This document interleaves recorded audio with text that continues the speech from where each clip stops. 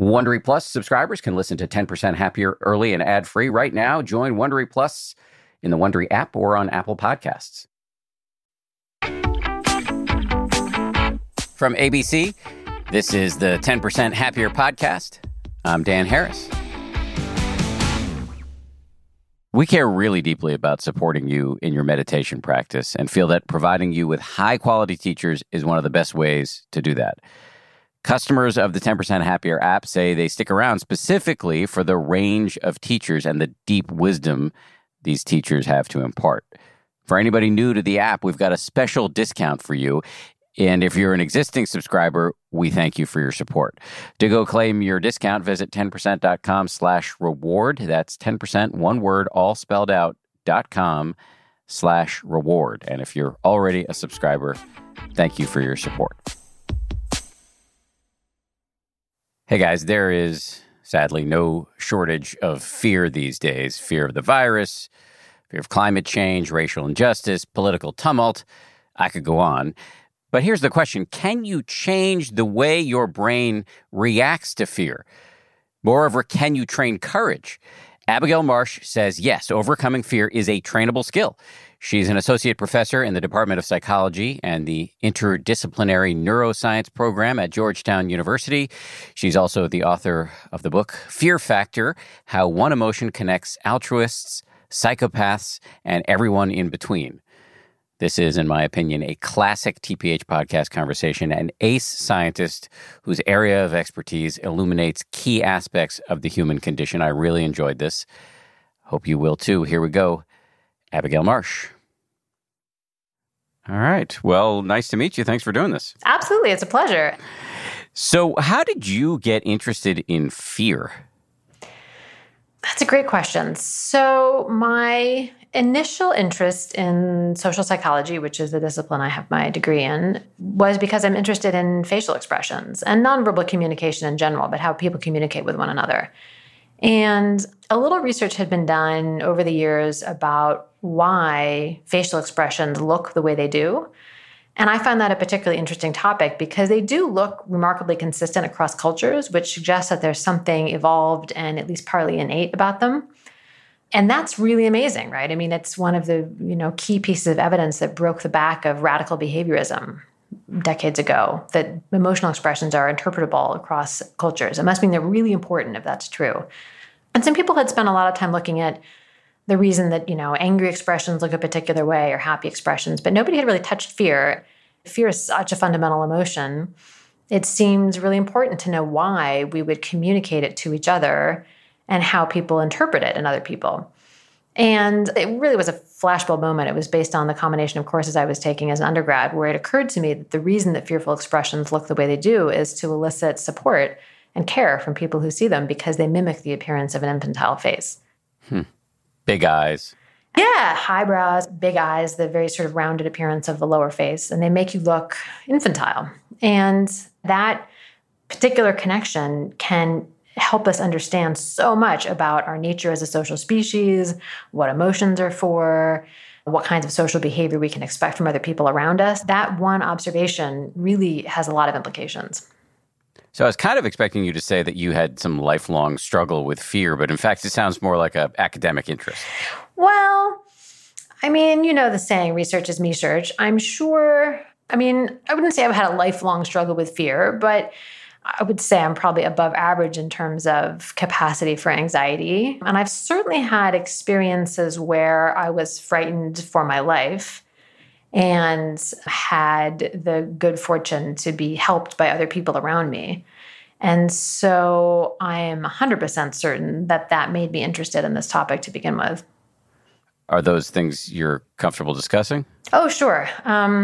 It's not only one thing, but certainly the most important relevant event is the event that happened when I was 19, when I was in a car accident on a big freeway in Washington State, Interstate 5.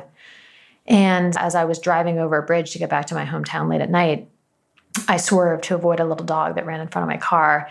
And the combination of swerving and then unfortunately hitting the dog anyways sent my car into these fishtails and eventually donuts across the freeway and wound me up stranded in the fast lane of the freeway on this overpass with no way of escaping and no phone and cars and semis whizzing by me so fast they were making my car shake. I was sure I was going to die. I mean, it was one of those things, they tell you time slows down when you're feeling intense fear. That's true. I now know why. I didn't know why then.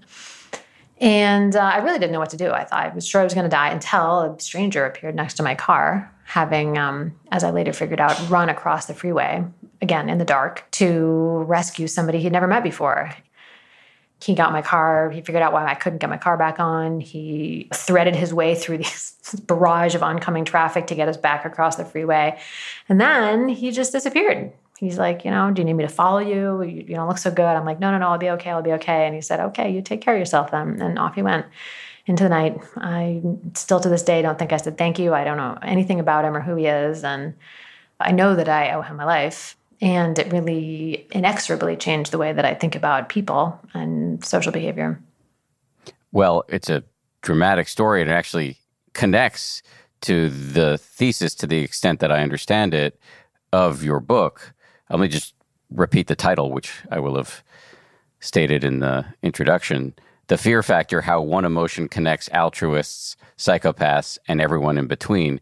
This is an example of extreme altruism that you just shared with us. Without a doubt. He absolutely risked his life to save me. He deserved a medal for what he did, at the very least. And what's so interesting about people like him is that there's a really common tendency to assume that people who do heroic things to help others are fearless. You hear that word used all the time with reference to heroes. And what my research has shown is that that's absolutely not true, that actually there's a much more interesting relationship between fear and courage and altruism. So what is it? So what seems to be the case is that truly fearless people tend not to help other people. For example, people who are psychopathic are one of the key features of psychopathy is a fearless disposition, a failure to respond to threats or punishment or the potential for harm. And certainly people who are psychopathic do dangerous things, but they're very unlikely to do heroic things because that requires picking up on the fact that somebody else is afraid. If you are doing something heroic, you're usually saving somebody else from danger. Somebody else is afraid and you're acting to help them. And what seems to be the case is if you don't experience fear strongly yourself, you also don't pick up on that emotion in other people. You have trouble detecting when other people are feeling it. You certainly don't appreciate why that state is bad and why you would want to alleviate it. And so you're very unlikely to do anything to help when other people are afraid. And so people who are very altruistic turn out to be the opposite. They're people who are acutely aware of what it means to be afraid. And so they can empathize with that state in other people. And when they encounter people who are in extreme distress, they're much more likely to help. And so rather than being fearless, they're truly brave. They have courage, which is a virtue, whereas fearlessness is really not. So a couple questions about this. Can we train this ability? Because I think about myself here. I think about myself all the time. I have a lifelong relationship to fear, anxiety, phobias, panic. I don't know how altruistic I am or heroic I am. I'm not trying to sort of needlessly self-denigrate here. But I'm curious. I feel like this is an area where I could grow. Is that a doable thing? Absolutely. I mean, all it takes to overcome fear is a stronger motivation.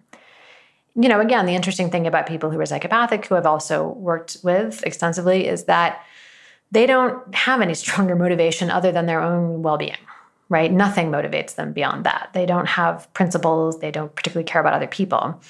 And so most of us have the capacity to be really brave as long as the thing that we are moving toward is more important to us than the risks that might otherwise drive us away. And so, for example, you have a child. My guess is that even confronted with the thing you are most phobic of, if, I don't know if let's say you have a dog phobia. Like if your son was being attacked by a dog, my bet is that you would be running in there to tear him away from the dog, no matter how afraid you are of dogs. And that's because you love your son and his welfare is so important to you that it would overcome, at least momentarily, your fear for yourself. And that's exactly what happens when altruists do what they do. It's just what's interesting about many altruists is that they seem to be motivated by other people's welfare even when they don't know those people. That's the remarkable thing about them is that, most of us, I've, jumped into a pool to save one of my kids who thought she was drowning. Well, she was briefly drowning. She couldn't swim yet. Fully clothed, phone in my pocket. And it didn't feel brave at all. It just, she was screaming and I can still, it's like her sound of her voice is like ice in my brain. Just remembering, mommy, help. And I was just in, it's like my kid is terrified. She thinks she's going to drown. I'm there. There's no thought involved. And what was interesting to me after this was all over, so I was like, oh, that's what the altruists I've worked with say they're feeling when they decide to help other people. They say they're feeling and thinking almost nothing. That, somebody needs help, I'm going to help them. But again, what's so interesting about them is that they respond this way even to the distress and danger of people that they've never met. Right. So is that trainable? I know that I would dive in any circumstance I can imagine to save my son, but to save you, who until now I'd never met, the 19-year-old version of you who I certainly had not met on a highway, that's a different kettle of fish. Yeah, so it's almost certainly trainable. And we know this mostly because we see lots of variation across time and across cultures, which means that there are forces that can move this capacity around.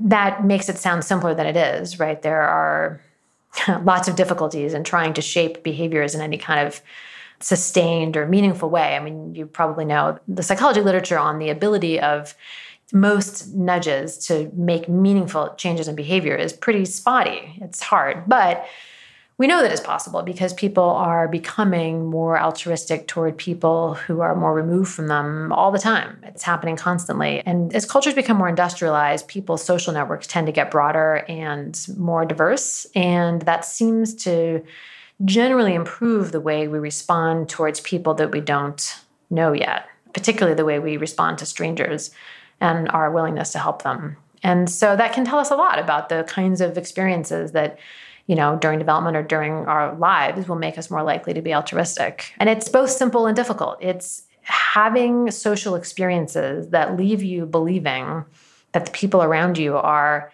deserving of help, that the people around you are mostly good and would help you if they could. And for the most part, luckily, we live in a culture where that's usually true. Most of our the moment where we're all, on social media all the time, I, fully expect people to think I'm just completely naive and full of it to say that. But again, here's where it helps that I worked with people who are psychopathic. Like, I know the bad people are out there. There's no doubt about that. Some people just aren't nice, and they're never going to be nice. But what working with psychopathy has taught me is that they're really different from the average person. Most people are not like them at all. And so most of us in daily life have mostly really positive social experiences. And to the degree you can have those positive social experiences with a diverse, sort of wide array of people, it helps you contextualize all those people you haven't met yet. And you're even more likely to sort of believe that those strangers that you encounter are, still kind of in this general abstract idea you have of a person who's part of your social network. And you'll be more likely to care about their welfare as a result. So let me see if I can restate that. We evolved for bias. On the savannah, if somebody showed up who had looked a lot different than you and your tribe looked, you would, I think, probably justifiably be suspicious. So you wouldn't feel necessarily a lot of, at least at first, a lot of altruism. We have this innate by this othering tendency, but at least from what I'm hearing from you, that the edges have been shaved off of that because societies, and in particular the United States, has become more heterogeneous. We're seeing different types of people on TV and on our social media, and that has, in some measurable ways, raised our altruism baseline? Maybe. So yeah, I would say that that's in large part, I think, what's happening. The first thing I should say is that the capacity for altruism, the capacity to want to help other people, is a very fundamental part of who we are as a species. Everybody, regardless of culture. And again, with the exception of people who are highly psychopathic, and they're quite different from other people, and so that's useful to remember. But there's this wonderful hypothesis that has been coming out of the comparative biology, anthropology literature called the self-domestication hypothesis. The idea is basically the survival of the friendliest. Among certain species that have become highly social and highly cooperative, it's very clear that they've become self-selected over time for a high level of a cooperative, docile, friendly nature. And dogs are maybe the most obvious such species. That is how they differ from their wild-type cousins, the wolves. They are just much friendlier and less aggressive and more cooperative with humans. But what's interesting is that all the features that differentiate domesticated species from their wild-type cousins are also markers of humans and what makes us different from all of our non-modern Homo sapiens cousins.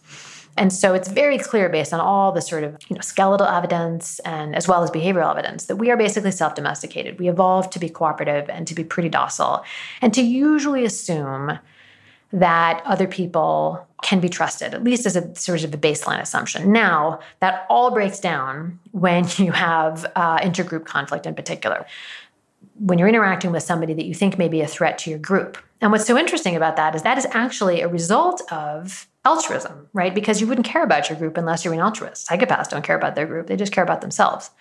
And so what's so hard about humans is that the deep and profound ways that we become sort of one with our group and that we treat their welfare as important as our own is the reason that we have these very deep between group enmities sometimes if we perceive that members of another group are somehow hostile to our own, threatening our own, or threatening the resources of our own.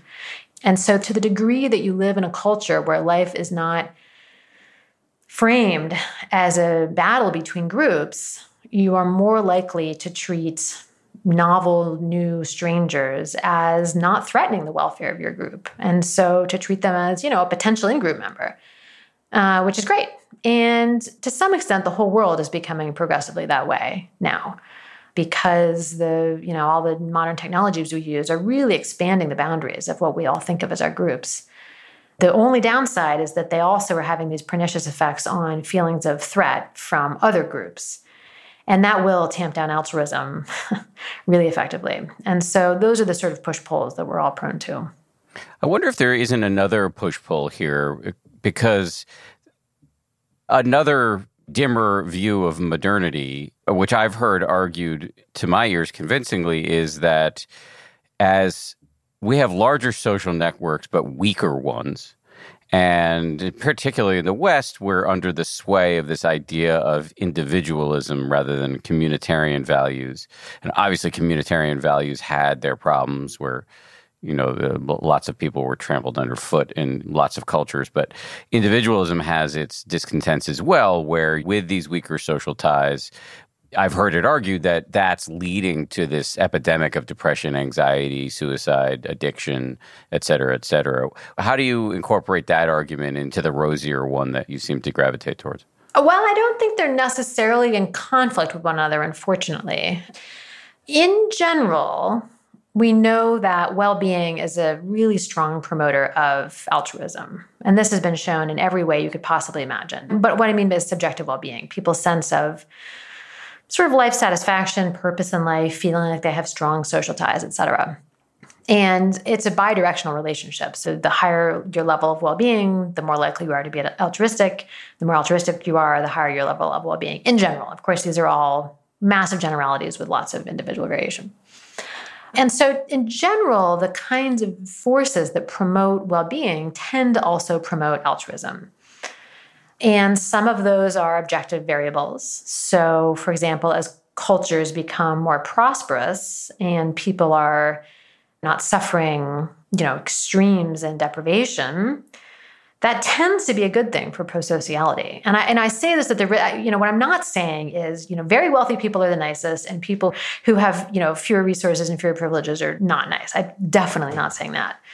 But what I'm saying is there seems to be a positive relationship between flourishing and prosociality, which is a really good thing, because otherwise we'd have this horrific Faustian bargain to make, which is, people can either do well or they can do good, but we have to pick one. And at least if you look across geographic regions, that doesn't seem to be the case. That regions in which people are reporting higher levels of well-being, you also tend to see higher levels of prosocial behavior. And interestingly, one of the variables that is also appears to be positively associated with these variables is individualism, the cultural variable, which is so interesting because, of course, individualism it has pernicious effects. There's no question about it. There's not one, cultural variables don't tend to be better or worse in any sort of absolute sense, but they all have costs and benefits. In general, and actually a former Georgetown undergrad who was a student in one of my classes published a cool paper a couple years ago showing that in general, cultures all around the world are becoming more individualistic as time goes on. Not a huge surprise. I think most people would have figured that out. And that one of the predictors of cultures becoming more individualistic is prosperity. So as cultures become, wealthier, and again, we're not talking about extreme wealth. We're just talking about, rising up out of very low levels of wealth. Individualism tends to rise. And individualism, as it's meant in this kind of research, is thinking of the individual as the unit of society and people's goals tending to sort of revolve around individual goals, individual expression, and individual well-being. So in relatively more individualist cultures, people tend to make major life decisions about where to go to school, what kind of a job to pick, what gender expression they prefer, who to marry.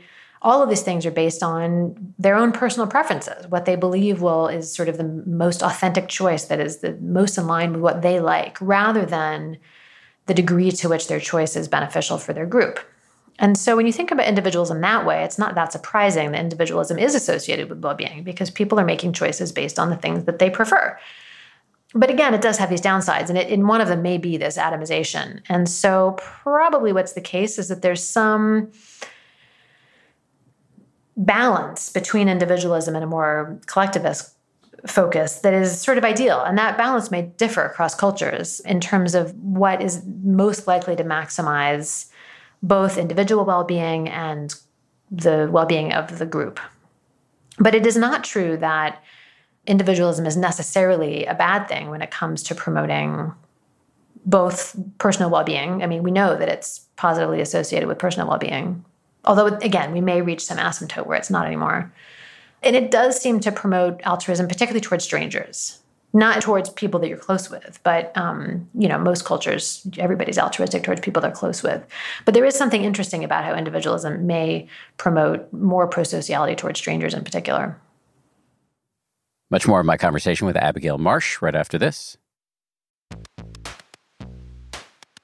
Audible lets you enjoy all your audio entertainment in one app. You'll always find the best of what you love or something new to discover. They offer an incredible selection of audiobooks across every genre, from bestsellers and new releases to celebrity memoirs, mysteries and thrillers, motivation, wellness, business, and more.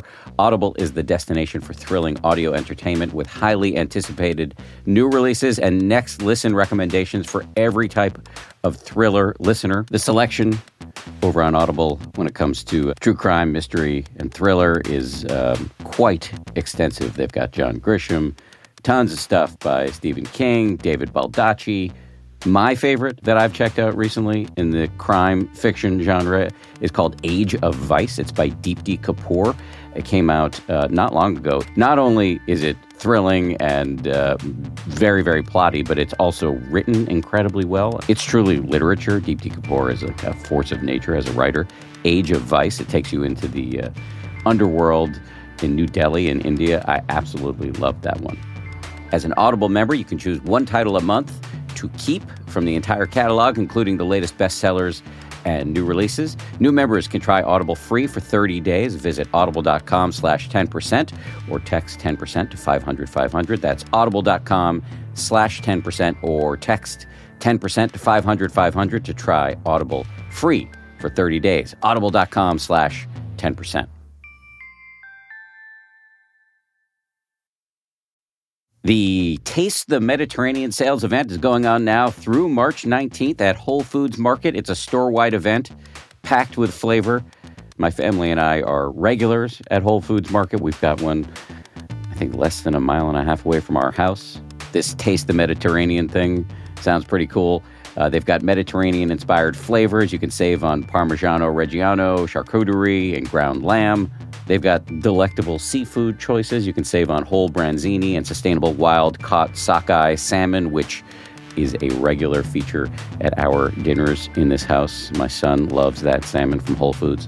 And I'd be remiss if I didn't point out all of the 365 by Whole Foods Market products. Stock up on wallet-happy Mediterranean essentials like feta cheese crumbles, whole wheat pita pockets, and more. I am constantly consuming these 365 products, including the raw cashews, which I snack on all the time. We love the 365 sea salt and pepper. We love their sushi rice. You get the picture. Go check it out. Taste the Mediterranean now at Whole Foods Market.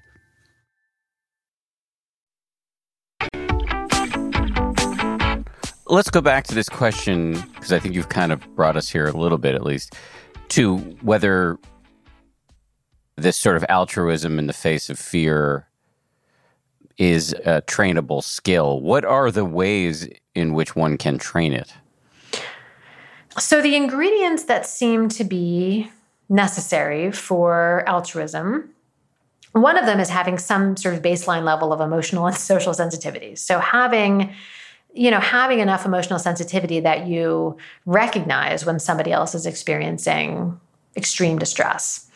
And most people have enough emotional capacity to recognize when others are in distress. But there is some evidence, actually, that having experienced extreme emotions yourself makes you more likely to help others in the future. So people who have experienced significant distress or trauma themselves seem to be more likely to go on and help others in the future, possibly because it gives them a greater capacity for empathy. I tend to believe that that's true. You have to know what it's like to suffer to really empathize with somebody else's suffering.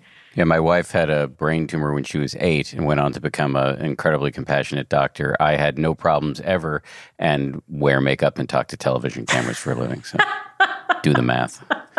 Well, there you go. We've solved the question. Mm-hmm. Hardly even need to do the study.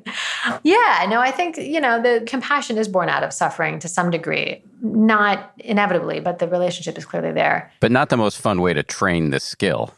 Well, I do think it's important to have experiences in the world, right? Even, for example, to go out and just help people. Like if you want to become more compassionate, just start helping people because, the people who are out in the world who are helping people, that is a form of suffering in itself, unfortunately. Empathizing with other people's suffering is, can bring a lot of distress along with it. And I know there's an interesting debate about whether if you have compassion, well, then it doesn't make you suffer to see other people suffer. And I have my doubts about whether it's really possible to be compassionate and not feel any suffering in response to other people's suffering. But in any case, having experiences in the world is, I think, an important part of being somebody who can be emotionally sensitive to others. Just to be, sorry to cut you off on that point. I don't know that the argument, I'm not an expert in this, I don't know that the argument is that the difference between empathy and compassion, empathy, which is like the pure feeling of somebody else's pain, and compassion, which is that plus the desire to lean in and help.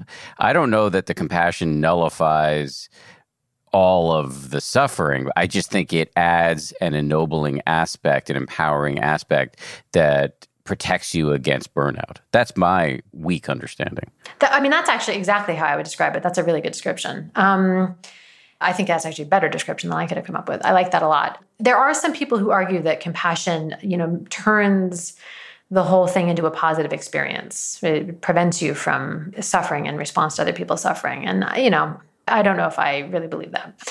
It's not the only way to increase one's altruism. Another really important way, because again, most of us do have altruistic motivation for people we're close to, but the kicker is, how do you expand that past our own immediate circle of loved ones?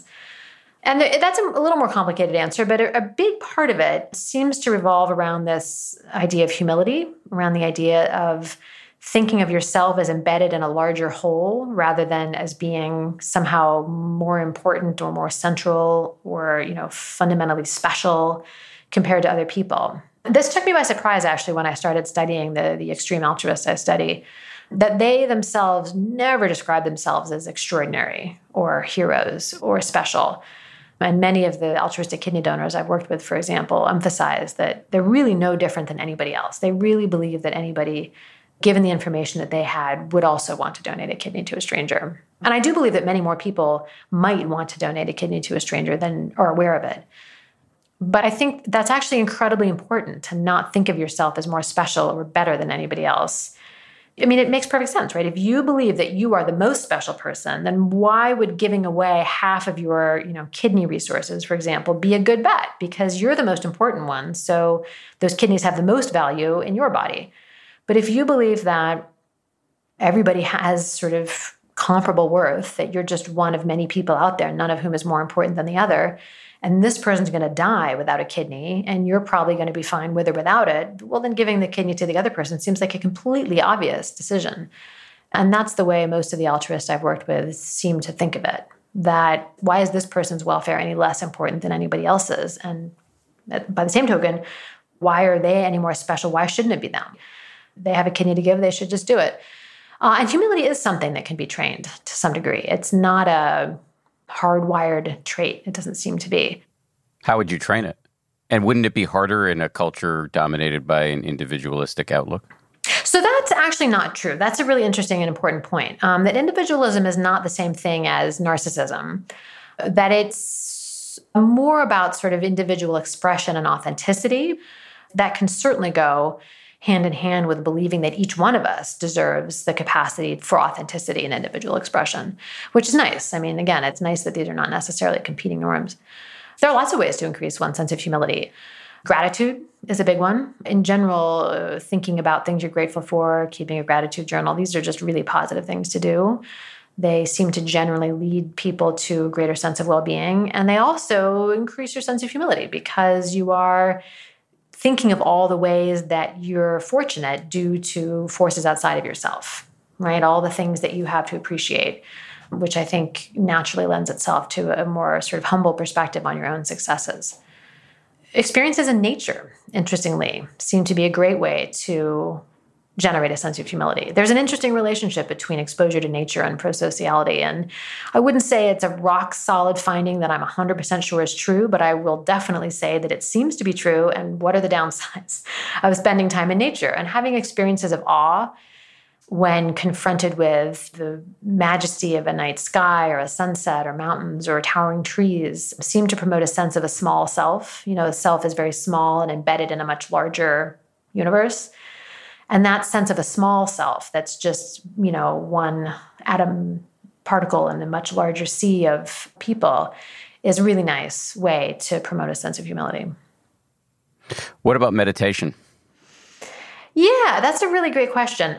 There's some evidence that forms of meditation that are designed to promote your feelings of well wishes and beneficence towards others may promote altruism for some of the same reasons. So this would be compassion meditation or loving kindness meditation.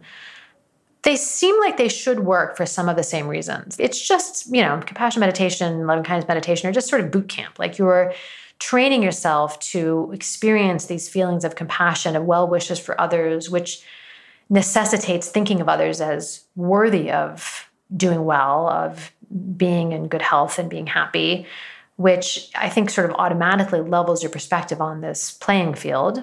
So that promotes humility. And then learning to extend that emotional state outward toward more and more distant people, towards even people that are difficult or who you find intrinsically unlikable, toward yourself. You know, I think feeling compassion for yourself rather than feeling extreme emotions like guilt and shame and self-criticism is also important for altruism. It's important to be able to forgive yourself as well for your foibles.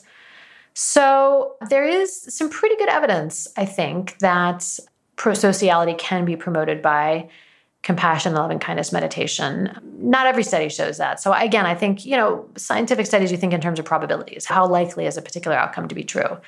And I would say I think it's more likely true than not that these kinds of meditation promote altruism. But I think we're still in the process of making sure that that's true. I'll just point out that I'm an avid practitioner of loving kindness meditation, and I still have 2 kidneys. So, can I ask what got you into doing this kind of meditation? Well, first I was on a meditation retreat, and I didn't have any choice because they were teaching it in the afternoons.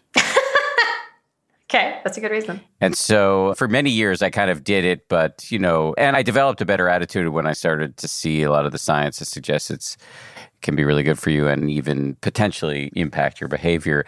And then I got really into it after I got, and I say this, I tell this story a little sheepishly because listeners of the show know this story inside out, so I won't belabor the point. But I had a 360 review, and it indicated that I don't know if it would be fair to summarize the negative findings as indications of psychopathology, but kissing cousin.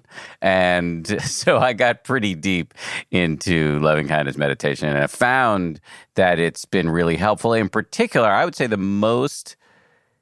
maybe the most useful aspect is having an easier, friendlier relationship with my own ugliness, so that it's not owning me as much, and that leaves room for a greater availability. That's an N of one, but that's the way I've experienced it. I think that's really cool. And I think what I love about loving kindness and compassion meditation is that in some ways they're very simple, right? You're just training yourself to experience this state for a wider and wider network of people, which in theory should give you a sense of embeddedness in the larger whole, which is just beneficial in so many ways. And I think it is consistent with what we know about altruism, that you think of yourself as one part of a larger whole that's not divided into warring groups, right? This is the one downside of collectivist cultures that is a little hard to get away from, is that the more you define yourselves in terms of a group that you're a part of, the more you have to define some people as not in your group. And so the challenge is to make who we think of as our group as big as possible. And I think the promise of loving kindness meditation is to do just that. And I should say, I've been really fortunate in the research that my lab is right now doing, that we're working on some loving kindness meditation protocols with Sharon Salzberg, who, probably wrote the book, Loving Kindness Meditation, and is just an amazing teacher in this respect. Yes, she's a very good friend and teacher of mine. Has been on the show many, many times. Oh, wonderful. That is a person I love. She is phenomenal. It's impossible not to feel true joy after having a conversation with her. Yes. It can have a lot of profound effects. It can be inconvenient, too. I stopped eating animal products, which is a gigantic pain in the butt. But it has I've found a lot of beneficial impacts as well. I agree. One other thing I read in preparing for this interview, Samuel did the preparation and then provided me with a nice little document that I read. Shout out to Samuel. It makes my life easier than I deserve it to be. But one of the little things that stood out to me as one way to develop this capacity for altruism in the face of fear is literature. Yeah. There's a really interesting body of evidence that reading is also one of the reasons that as cultures, and I'm talking about like hundreds of years ago now, as literacy became a thing, as people started to read, that was one of the many forces that seems to be generally promoting this global move towards greater empathy and altruism, especially towards strangers. And it's sort of cool. When I really started thinking about it, it does make sense, right? Because reading about, especially in sort of literary fiction, seems to be one of the big movers, but really any kind of reading that gives you the opportunity to be inside the head of another person, it has all the ingredients of something that should work, because you're really getting the chance to experience another person's internal state and link it to your own experiences, which is a great way to experience empathy. And you're doing it in response to a really just kind of a disembodied mind. When you're reading about somebody on a page, there's no visual cues, there's no, spoken accents or clothing or anything that could mark them as different from yourself. You're forced to see all the things that you and this person who may be, in fact, very different from you, lives in a culture far away or lives in a different time, maybe is, very different from you demographically. You're forced to share their experience. And so there is some evidence that people who read a lot of literary fiction have stronger empathic capacities, which I think makes a lot of sense. And again, there's really no bad side effects to reading quality literature. And it may make you more empathic. Yeah, I guess you could raise some causation correlation questions there. But I will say that, just as a weird build on that notion, for the last 11 or so years since I became interested in meditation and Buddhism, I actually haven't read any literary fiction except for one. I allowed myself a treat after I finished my first book of reading The Goldfinch, which is unbelievably good and was really humbling after having written a book and then reading that and realizing how bad I am. Anyway, I recently had a very similar experience because a friend of mine who's a meditation teacher who comes on the show quite a bit, Sebene Selassie, sent me a book. This is one of Seb's love languages. She sends people articles and books. And so she sent me a book called The Overstory, which won the Pulitzer Prize. And I started to read it, and I had a lot of the similar feelings I had upon reading Donna Tartt's book, The Goldfinch, which is, wow, this person has indescribable genius. I think his name is Richard Powers. I'm just in awe that humans have the capacity to create on their own this amount of beauty, page after page, sentence after sentence. But the other thing is that this is a book about trees. It's a novel. It has human characters, but the theme is trees. And I don't know if one can have empathy. Yeah, I guess one can demonstrate a lot of altruism in the direction of trees by like chaining yourself to one to prevent one from being cut down. That happens in this book. I've noticed that I am way more attuned to and care much more about trees as a result of reading this book. Oh my gosh, how wonderful. I love everything about that. So my husband actually was just recommended that book to read, The Overstory, and he read it and he had exactly the same feeling. And I always have had a strangely sort of love relationship with trees. I think it seems to run in my family, but I do love trees. And my husband came away from this book feeling exactly that way about trees. And there is something about beauty that I think is so important. I'm so glad that you brought that word up because I think it's common to poo-poo beauty a little bit as a purely cosmetic and a sort of a fluffy thing to care about. But I think beauty is sort of intrinsic to it all. I mean, there's a reason that we liken, virtue and beauty. Beauty is one of those things that gives us a sense of awe frequently, that, it's obviously a profoundly positive experience to be confronted with something of great artistic beauty or great physical beauty. And it does give you a sense of connectedness and a sense of joy. And so I think having experiences that give you the privilege of experiencing the joy of beauty is essential to well-being. My guess is that it also is associated with prosociality because that's so strongly related to the way we feel about nature. And it's also related to the experience of reading great literature. Yeah, I love that. There's a lot here.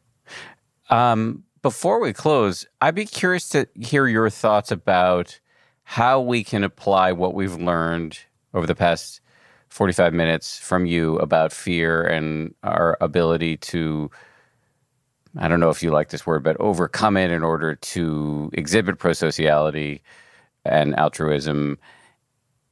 All of that, how can we operationalize it in the face of circumstances globally that provoke so much fear, the pandemic, racial injustice, economic decline, and, by the way, injustice as well, political unrest and disagreement here in the United States, on and on and on.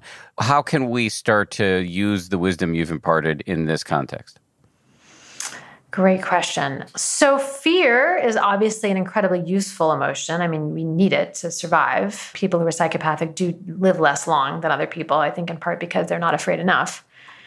I think it's important to appreciate fear for what it gives us, but it's also important to remember that feelings are not truth and that it's possible to be afraid of something that's not really dangerous or is not as dangerous as we fear it is.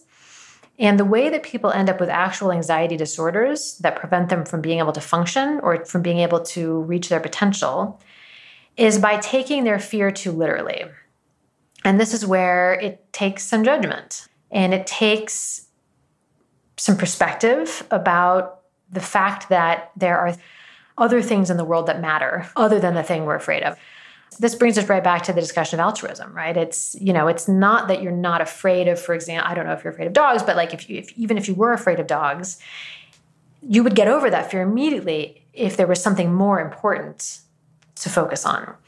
And that's really the best way for overcoming fear in general, is to remember that it's just one signal we're getting and not always an accurate one. And so when you know that the thing you're afraid of is objectively not likely to actually hurt you, you need to do the thing you're afraid of anyways. I mean, it really comes back to the age-old saying that, you have to get back on the horse after you fall off. Why is that? Because it's scary to fall off a horse. I've fallen off a horse. It sucks.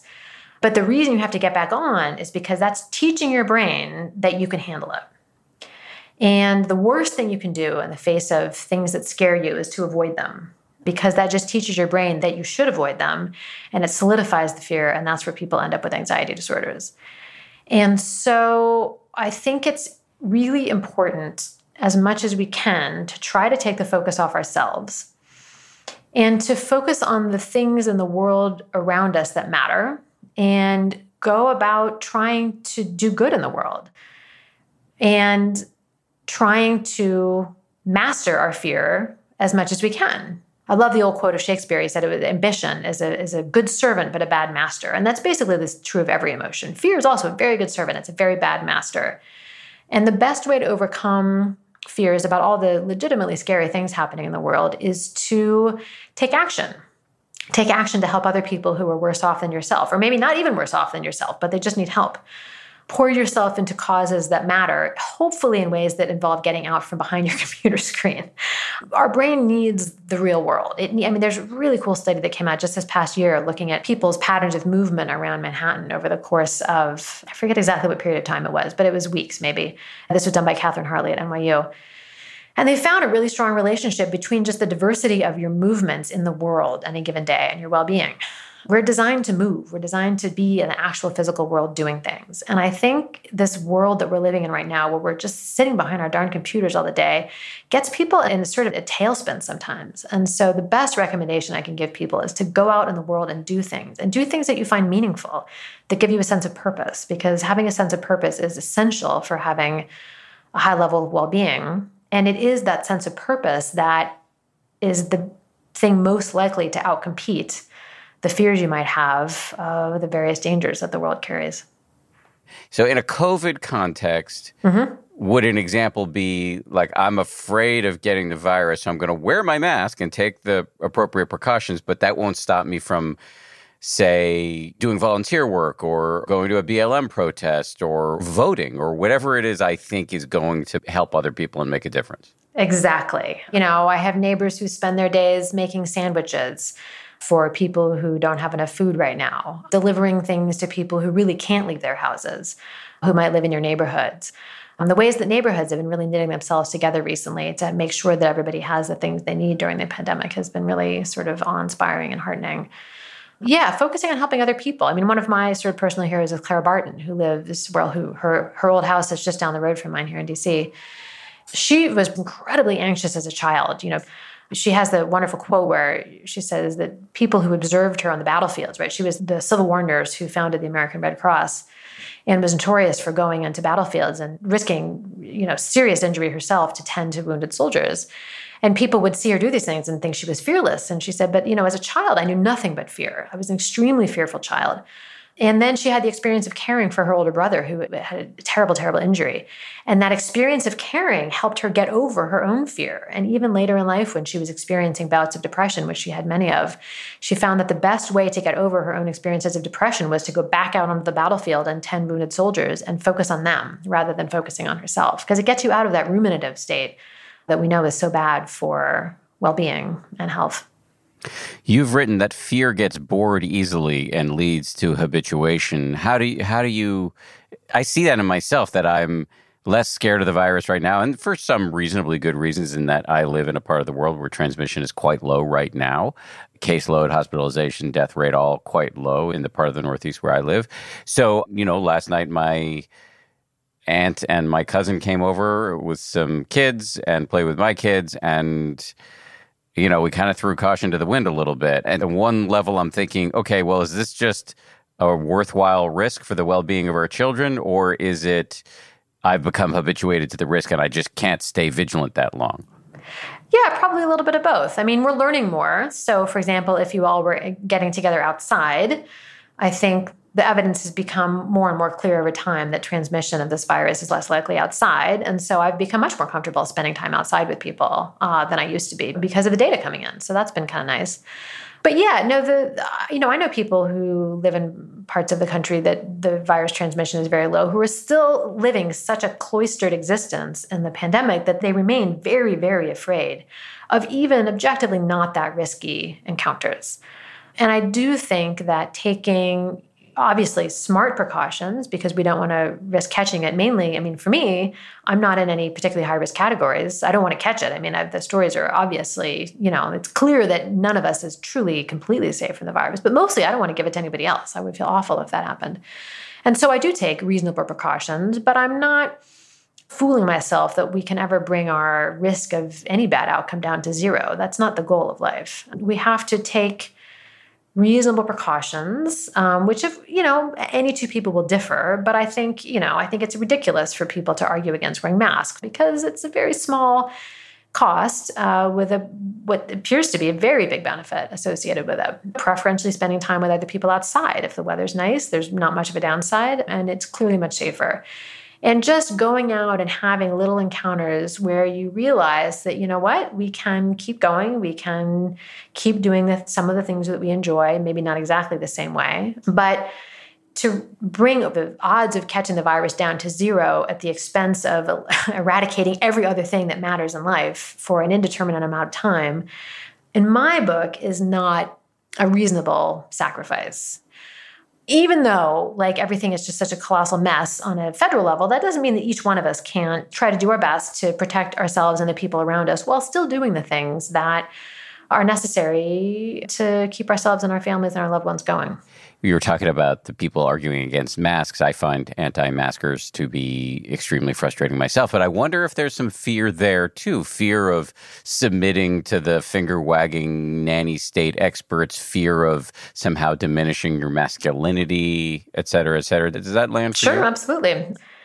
We all have very different amounts of access to good information and good resources. And so my general baseline assumption is that most people are doing the best they can. Most people think they're doing the right thing most of the time. And so I do believe that people who are very resistant to wearing masks in general, and there are obviously exceptions to this, believe that they are making their choices for reasonable causes. And it's just unfortunate that we don't have better national messaging from trusted authorities that would just say, look, this is just, there's no downside, that it's not going to lead to a fatal buildup of carbon dioxide, or I've heard some crazy rumors floating around. And this is not only going to benefit you, but it's going to benefit everybody else around you. And if we all do it for a little while, then we'll really make a difference. And let's all do it together. And unfortunately, the way, I think what's so interesting is that right now, bad information is cheap and you can get it anywhere.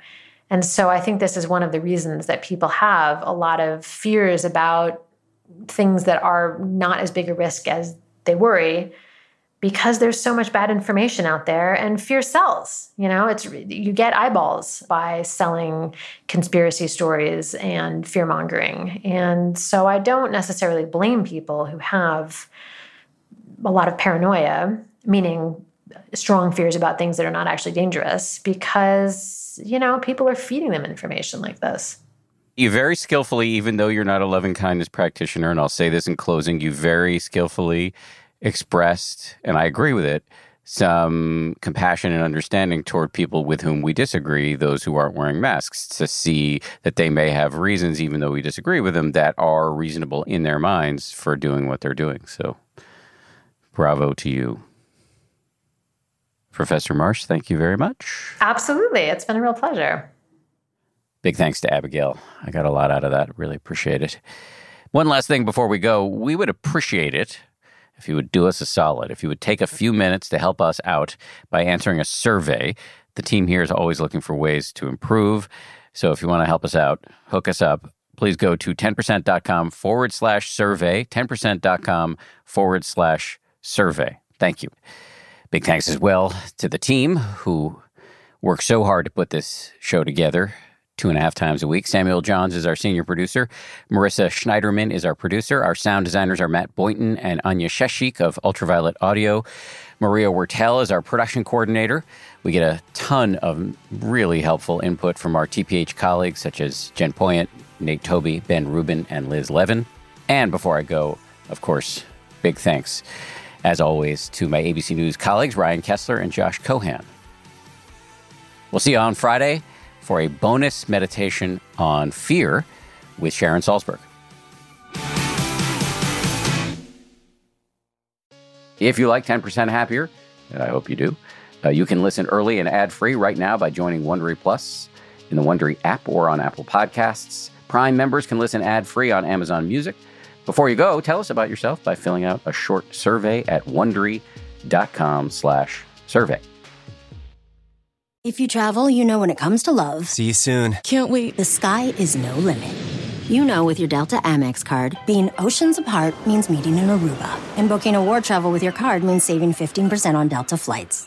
You know kissing under the bridge of sighs guarantees eternal love. Because you're the long-distance lovebirds. It's why you're a Delta SkyMiles Platinum American Express card member. If you travel, you know. Take off 15 discount not applicable to partner-operated flights or taxes and fees. Terms apply. Visit go.amex/you know. The early 2000s was a breeding ground for bad reality competition series. From shows like Kid Nation, CBS's weird Lord of the Flies-style social experiment that took 40 kids to live by themselves in a ghost town, to The Swan, a horrifying concept where women spent months undergoing a physical transformation and then were made to compete in a beauty pageant. Hi, I'm Misha Brown, and I'm the host of Wondery's podcast, The Big Flop. Each episode, comedians join me to chronicle one of the biggest pop culture fails of all time and try to answer the age-old question, who thought this was a good idea? Recently, on The Big Flop, we looked at the reality TV show The Swan. The problem, this dream opportunity quickly became a viewing nightmare. They were isolated for weeks, berated, operated on, and then were ranked by a panel of judges. Follow The Big Flop on the Wondery app or wherever you get your podcasts.